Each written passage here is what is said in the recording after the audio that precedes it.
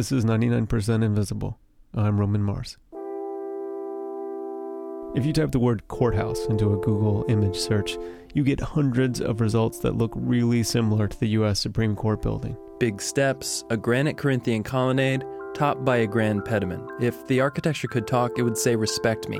Serious S happens here." That's Brett Myers. He's reporting this week's show. He went to the New York County Family Court in Lower Manhattan. It's a building that looks nothing like the classic Roman and Greek-inspired architecture that most of us associate with courthouses. There's little to equate family with the building beyond dysfunction.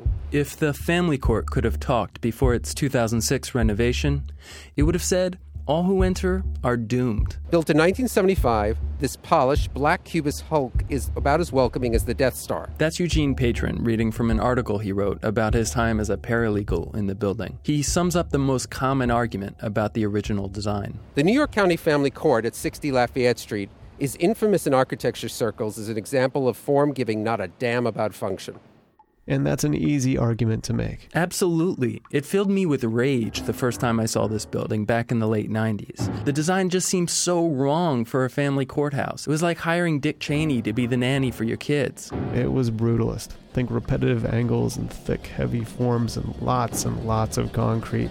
It's a pretty polarizing style, which I actually kind of like. And before the 2006 remodel, it was possible to appreciate this building, but from afar. Up close was a different story. The shiny black granite panels that covered the whole thing were falling off and threatening to kill people on the ground. It was a looming and menacing building. Even the entrance was scary. There were these huge pylons offset at 45-degree angles, so that when you entered the building, you couldn't actually see what it was you were walking into. It was like stepping into a black hole. Definitely very bleak and very, oh my God, what is this? A black building, is this a courthouse? Miriam Hernandez works there as an interpreter-translator. It didn't really have the feeling of humanity or humane, it didn't really have that. What kind of stuff happens inside? Oh my God, the question should be, what doesn't happen? What doesn't happen? I mean, it's like you could write maybe a forever book about what takes place inside, And that forever book wouldn't be a light read. It would have chapters about custody battles and divorces and abuse, children going into family court and their fates being decided behind those doors. If anything, you would hope that the architecture would inspire trust, not fear, and maybe even convey a little bit of warmth. But instead, court employees referred to it as the Darth Vader building. Luke, your mother and I are getting a divorce. Pardon me, Lord. The question is, was the form of the New York County Family Courthouse completely antithetical to its function? I met a guy who's got a really interesting theory about this. This guy goes by the name Lofter One. My Clark Kent is basically I do freelance research. By day, he's a writer-researcher for a real estate blog, but his secret identity is Lofter One. It's the handle he uses when contributing to Wired New York, this hugely popular website about all things New York City.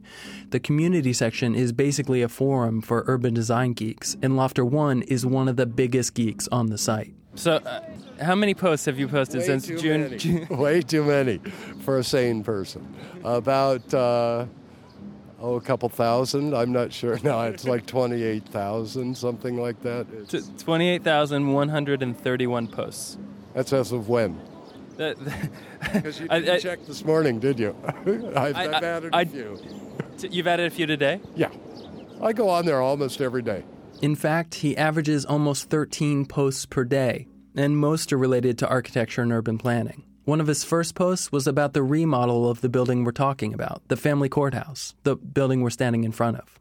That old place, I felt like I was kneeling down and crawling through a teeny little hole in a cave. Yeah. And I didn't know what the hell. There was a bear, there were bats, there was something on the other side. What happened inside was not going to be good.